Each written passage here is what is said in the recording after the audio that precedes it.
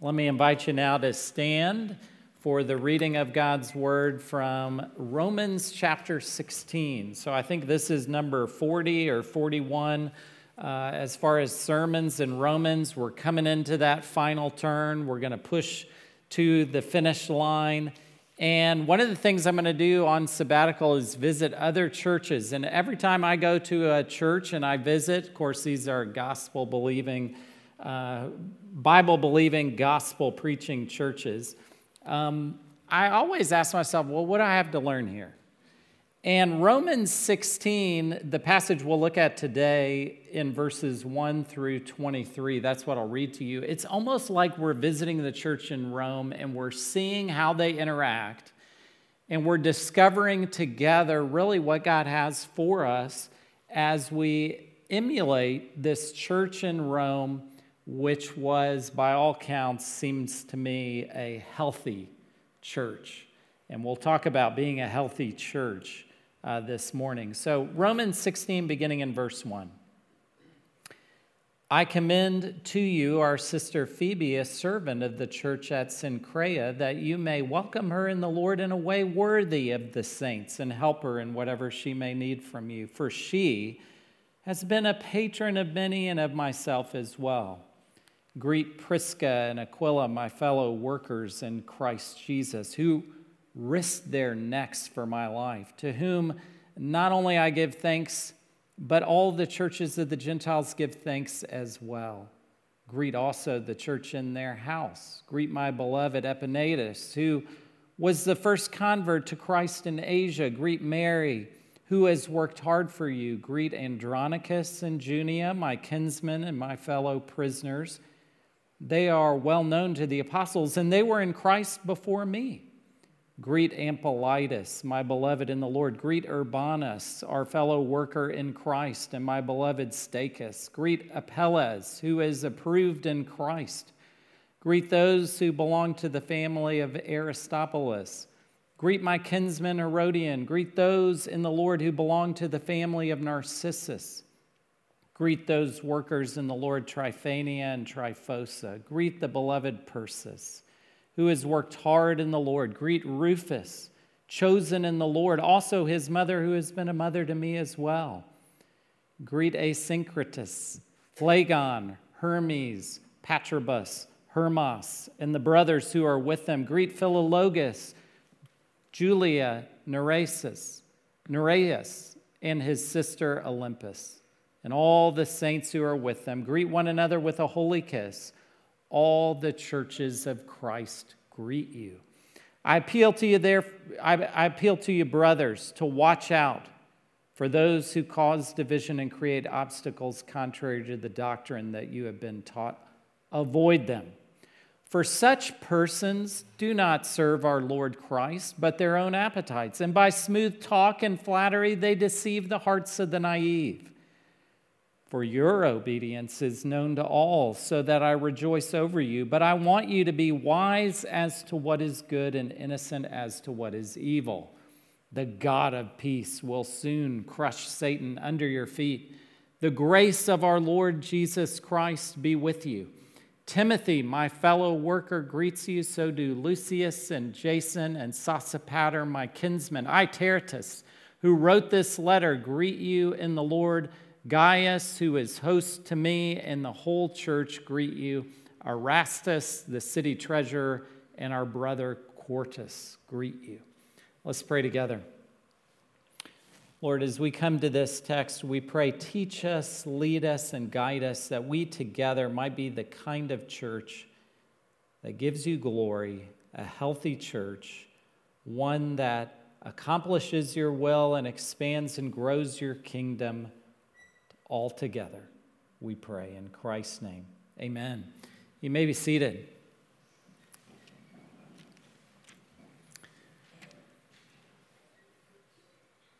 Last week, Tracy and I visited a little corner of Texas that not many people have been to. It's west of Del Rio, Seminole Canyon State Park. Have you ever been there? Seminole Canyon State Park. Didn't think so. A great place to visit. They have these petroglyphs there, which are sort of etchings and paintings on caves, and they're in a limestone shelter. So some of these are the second oldest petroglyphs in North America. Some people date them as early as 10,000 BC there. So, fascinating. Of course, Tracy and I concluded that this is actually ancient graffiti from ancient teenagers on the cave walls, because no one can make sense of these petroglyphs.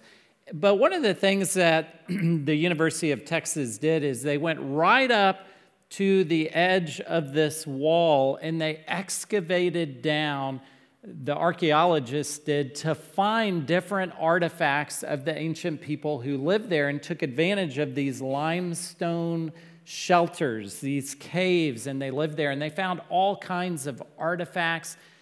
And they used those artifacts to really learn about the ancient people that inhabited that part of the Rio Grande Valley. And today, we're sort of like those archaeologists. Here we are. We don't know much. Some of the names that are mentioned here are only mentioned here in Romans 16. We don't know the whole story, but we together, as God's people this morning, can put together, by good and necessary inference, to borrow from our confession, we can put together the clues and we can get a portrait here of what a healthy church looks like and how a healthy church relates. And I think there's at least 4 qualities that emerge from this passage. Perhaps there's more, but I'm the one preaching this morning, so I get to decide. But I see at least 4 qualities when you put together all these names, all the different relationships, what we know about the ancient church in Rome. 4 qualities. In church health, that's our priority.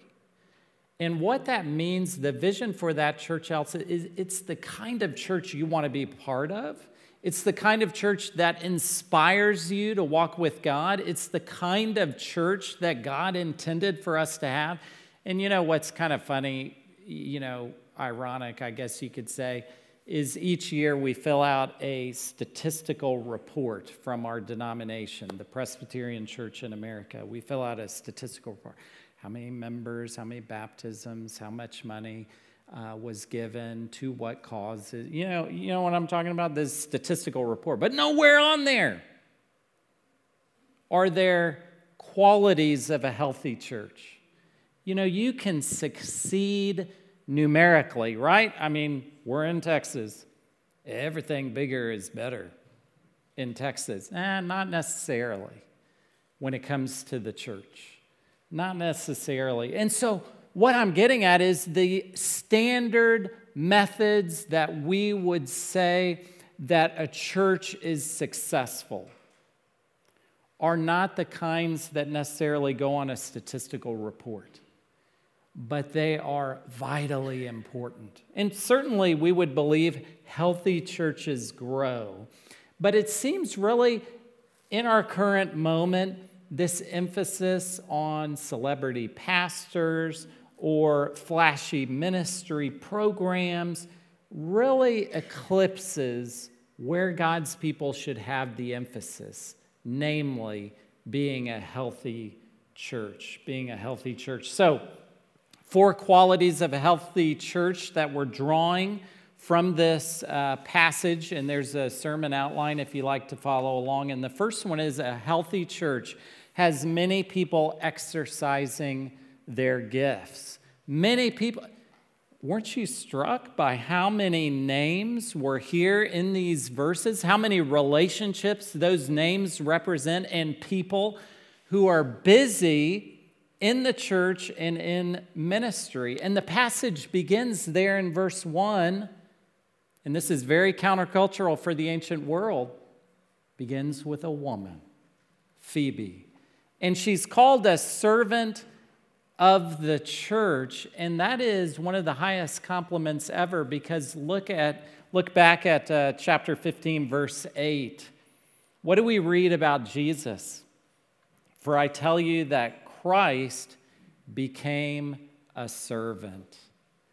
So Jesus was a servant, and here, one chapter later, in the context of that, Paul is saying Phoebe is a servant in the church, our sister Phoebe. And so in the ancient world, women and children didn't have status or ability. And here, Christianity, understanding that both men and women, male and female, are made in the image of God, restores this dignity and highlights this dignity that God's people have. And so Phoebe is a servant of the church.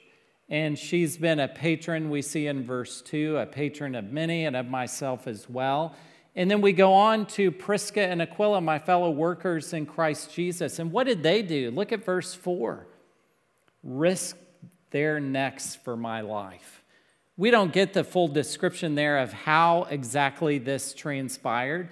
Maybe they lived in Ephesus, and you remember in Acts there were riots in Ephesus. Maybe they sheltered the Apostle Paul from the Jews who wanted to kill him. We don't know how they risked their necks, but they did. They risked their necks for Paul's life.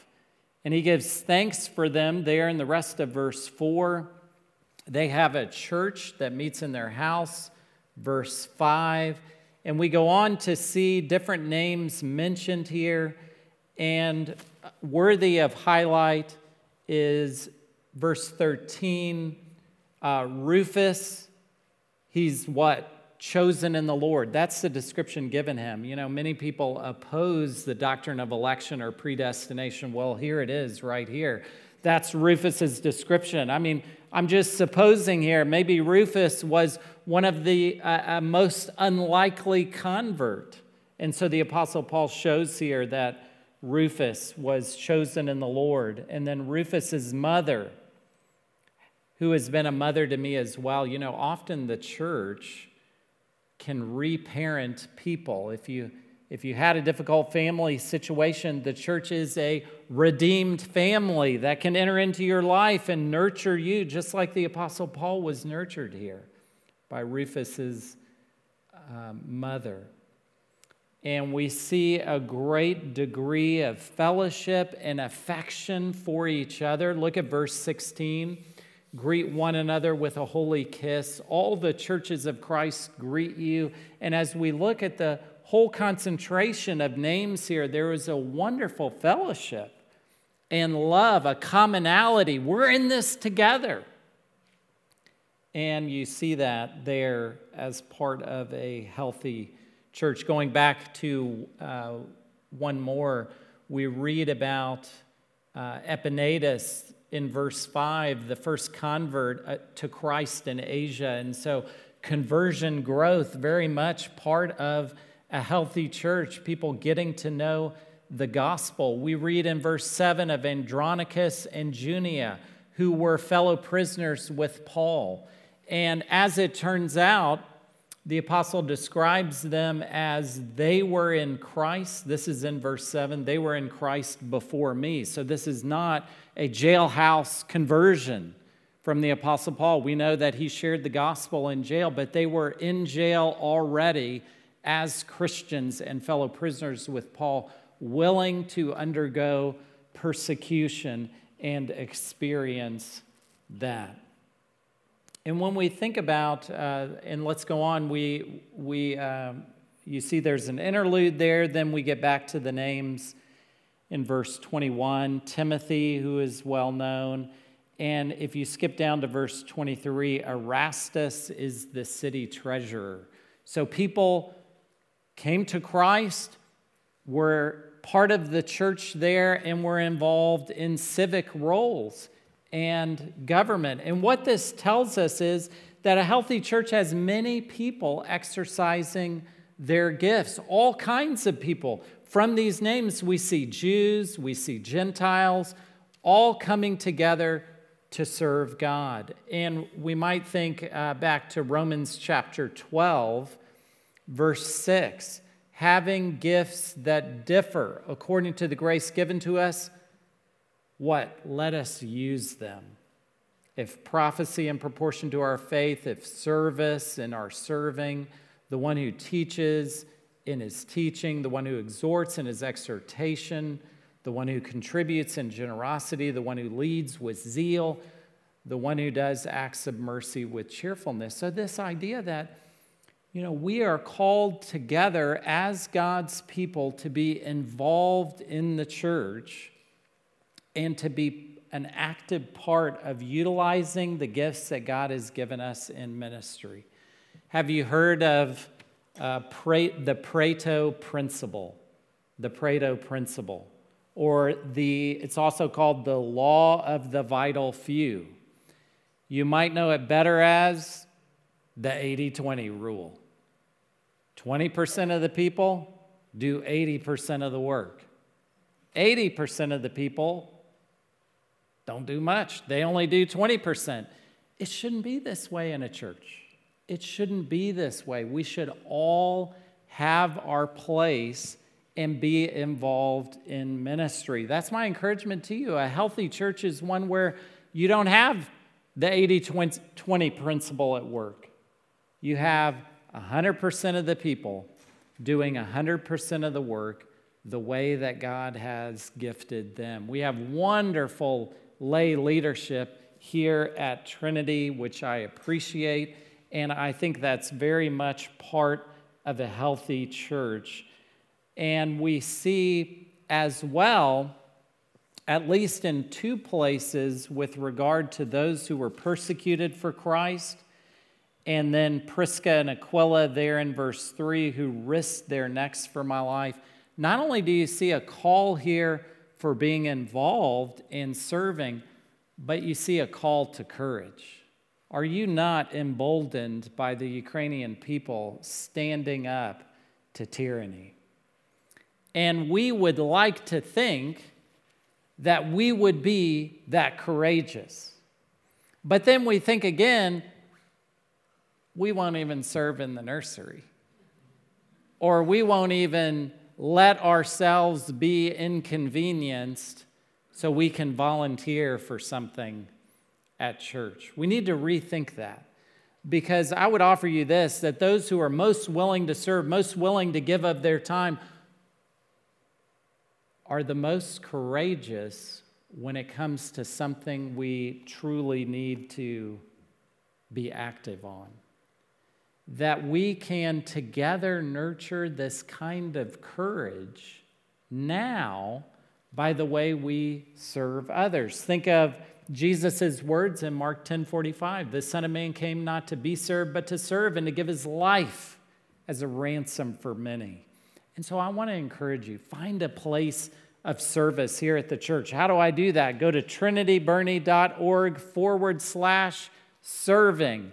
And there you will see a form you can fill out. It doesn't get any easier than that. Fill out that form and try out different areas of service and find one that you have a gift for, that you enjoy, that makes your heart sing. So be involved in the ministry. And then I want to go one better than that. Don't just be involved at church, be involved in your community. Find places to serve in your community. Recently, we just had an election here in Kendall County, and I want to be voting for some of you someday because I think you would make good civic leaders. And I want to encourage you to be involved in the community. Finally, somebody I can vote for. That's what I would probably say as I'm going to the polls. But we are called to be an active part of seeing the qualities of God's kingdom come here to earth, and the kind of love and the kind of mercy, exhibiting that in a civic way that points to the gospel and points to the kind of integrity and character that Jesus Christ had. So I encourage you, be involved. Coach your kids' sports teams. Experience what parents are like in Boerne, Texas, out on the softball fields. Go do that and see and experience the fact that we live in a fallen world, and serve. Give of your time. And that's what a healthy church does. And you see that here in this passage. Well, not only does a healthy church have many people exercising their gifts, but a healthy church watches out for division. Look at the command here in verse 17. I appeal to you, therefore, brothers, to watch out for those who cause divisions and create obstacles contrary to the doctrine that you've been taught. Avoid them. And the word for us, notice here, this is a command, and we need to watch out. We need to be watchful for those who would cause divisions or would teach things that are contrary to the gospel and contrary to the doctrine taught in Scripture. So we need to be watchful, proactive about that in order to maintain good relationships. We notice in the ancient world, at least, verse 18, they use smooth talk and flattery to deceive the hearts of the naive. And there is always sort of, you remember the prayer of Jabez, that kind of thing going around? There's always something like that in the hopper in evangelical Christianity. And we need to be alert to that and watch out for it because it can create obstacles for people in their growth with God. So, first point, healthy church, many people exercising their gifts. Second point, healthy church watches out for division. Third point here of a healthy church is a healthy church relates well to the world. Relates well to the world. Look at verse 19. For your obedience is known to all, so that I rejoice over you. What is the reputation of a healthy church? What's the reputation of a healthy church? Your obedience is known to all. That's what we should be known for, in part. We should be known by our obedience, this obedience that comes from the power of the gospel at work in our life. It's because we know we are loved and precious to God and that He sent Christ for us. The resurrection power of Christ equips us to resist sin and to resist temptation and to live for Him. For your obedience is known to all. That's our reputation. And to be wise, verse 19, to be wise as to what is good, innocent as to what is evil. So a healthy church relates well to the world with a reputation for obedience and wisdom towards what is good. In other words, understanding, practical understanding and insight over what is good. And then innocence as to what is evil. In other words, blameless. You can't pin that evil on the church because God's people are conducting themselves in a way that makes their innocence very clear. A healthy church relates well to the world. This reputation for obedience, this reputation for knowing what is good and acting on it, and innocence towards what is evil. You know, we still sort of live in a small town, but I can tell you in the early days when we moved here, oftentimes someone would come and visit the church, and this still sort of happens today, although maybe on a larger scale. Someone visits the church and they see someone they know in the community. And you know what they think? They think, I could maybe go to church here because so-and-so is here. And I know they love Jesus, and I know they love God's word and want to follow Him. You know, that happens in a church like ours, and it should continue to happen. That people would come in, and because of our reputation as a church for obedience and a reputation towards being wise towards what is good, innocent as to what is evil, people would come in. Your obedience to God matters then. And the actions that you take and the things that you say and the things you write on social media, those matter and they add up together in terms of our reputation with the world. So we want to relate well to the world. And to relate well to the world, we see that's something the Roman Church did in their reputation for obedience and then in their wisdom towards what is good and innocence towards what is evil.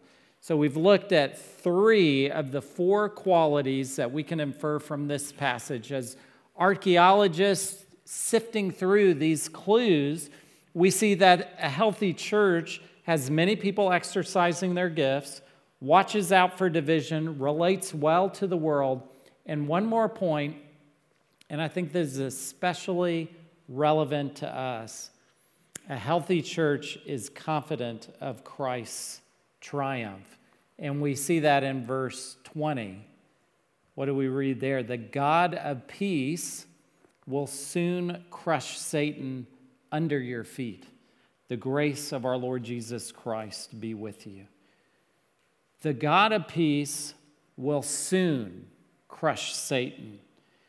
Soon there, that's a word that connotes a certain chronology, a temporal sense that this will soon happen.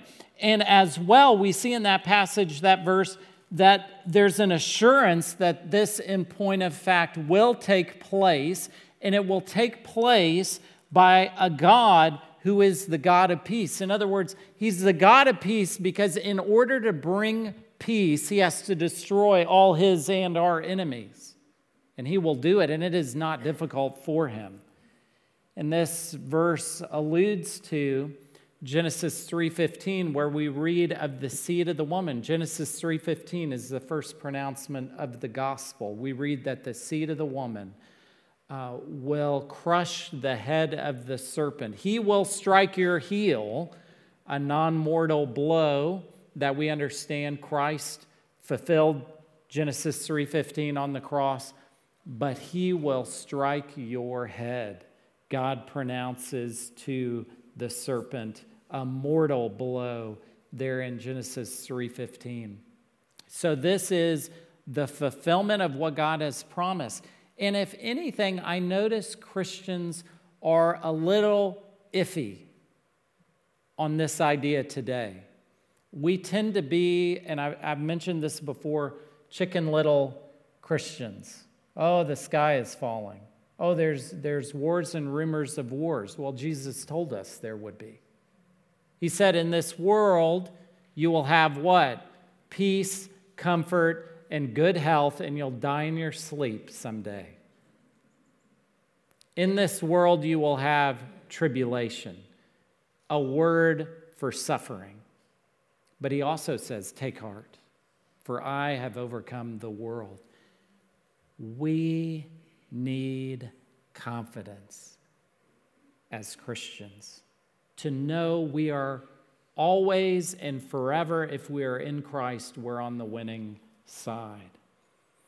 And the assurance and the confidence we have of that victory comes from the fact that this God of peace, he who has reconciled sinners with a holy God, will soon, it is imminent, will soon crush Satan under our feet. He will utilize us. He will utilize his church. He will utilize believers to accomplish his will in defeating his enemies. And that is a reason we should have confidence. Have you ever watched the end of a basketball game? I'm sure at some point you have watched the end of a basketball game. I find it totally annoying. Because if the score is close, what happens? If the score is close and the other team, they keep fouling the other team, and then those guys go to the line, and if they make their free throws, the score just keeps going up. And you know how this goes, and they inbound the ball, and as soon as the ball's inbounded, they foul the guy. And then he goes to the line.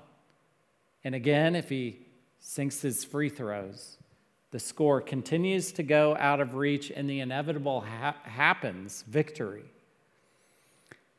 And while annoying, I think it is a picture, really, of the victory of Jesus Christ. And what do I mean by that? I mean the ball is inbounded, if you will, in this analogy, to our Savior who never misses a free throw. It is always in the basket. for him. And every time Satan fouls him or fouls us, or you feel the effects of the fall, our Savior goes to the line for us, ensuring a victory. We need to understand, to know, to apprehend deep within our heart that we are on the winning side. And verse 20 reminds us the outcome of the situation. Though we may not have the foreknowledge, though we may not understand or be able to predict the pathway, we can have faith that he will accomplish the victory and that we will in him win every time. Every time. The God of peace will soon crush Satan under your feet. Is it because we try hard, or we're well organized, or we can administrate things well, or we have a big fancy church, or we have somebody in the pulpit and his reputation, the most powerful reputation of a pastor in the evangelical world today, the highest compliment you can pay: that dude is hilarious. That's terrible, isn't it? That dude is hilarious is not about crushing Satan under our feet. And yet, God can do it. God can do it with the weakest of churches by his power. Because why? Look at the end of verse 20. The grace of our Lord Jesus Christ be with you. By grace we will triumph. So let us have confidence as his people, even in the midst of wars and rumors of wars, and let us together strive to be not necessarily a big church, not necessarily even a successful church, but to be a healthy one, where many people are exercising their gifts, where we watch out for division, where we relate well to the world, and where we know deep within our hearts we are confident of Christ's triumph. Let's pray. God, we ask that you would help us to continue to be a healthy church. Would you give us your grace to be confident in every way of Christ's triumph, that he who left the grave empty will not leave us without hope or help. And we pray that together, as we struggle through this life and the effects of the fall in our life, that we would have spiritual courage as we serve and give our lives away, as we relate well to the world, and as we mirror the triumph of Jesus Christ and all that he's accomplished. We pray your blessing on this, your body, Trinity, and we pray your blessing on the church, all churches that hold Jesus Christ dear and proclaim the hope of the gospel. We pray, cause your churches to be revitalized, renewed, and to prosper your way, we pray in Christ's name. Amen.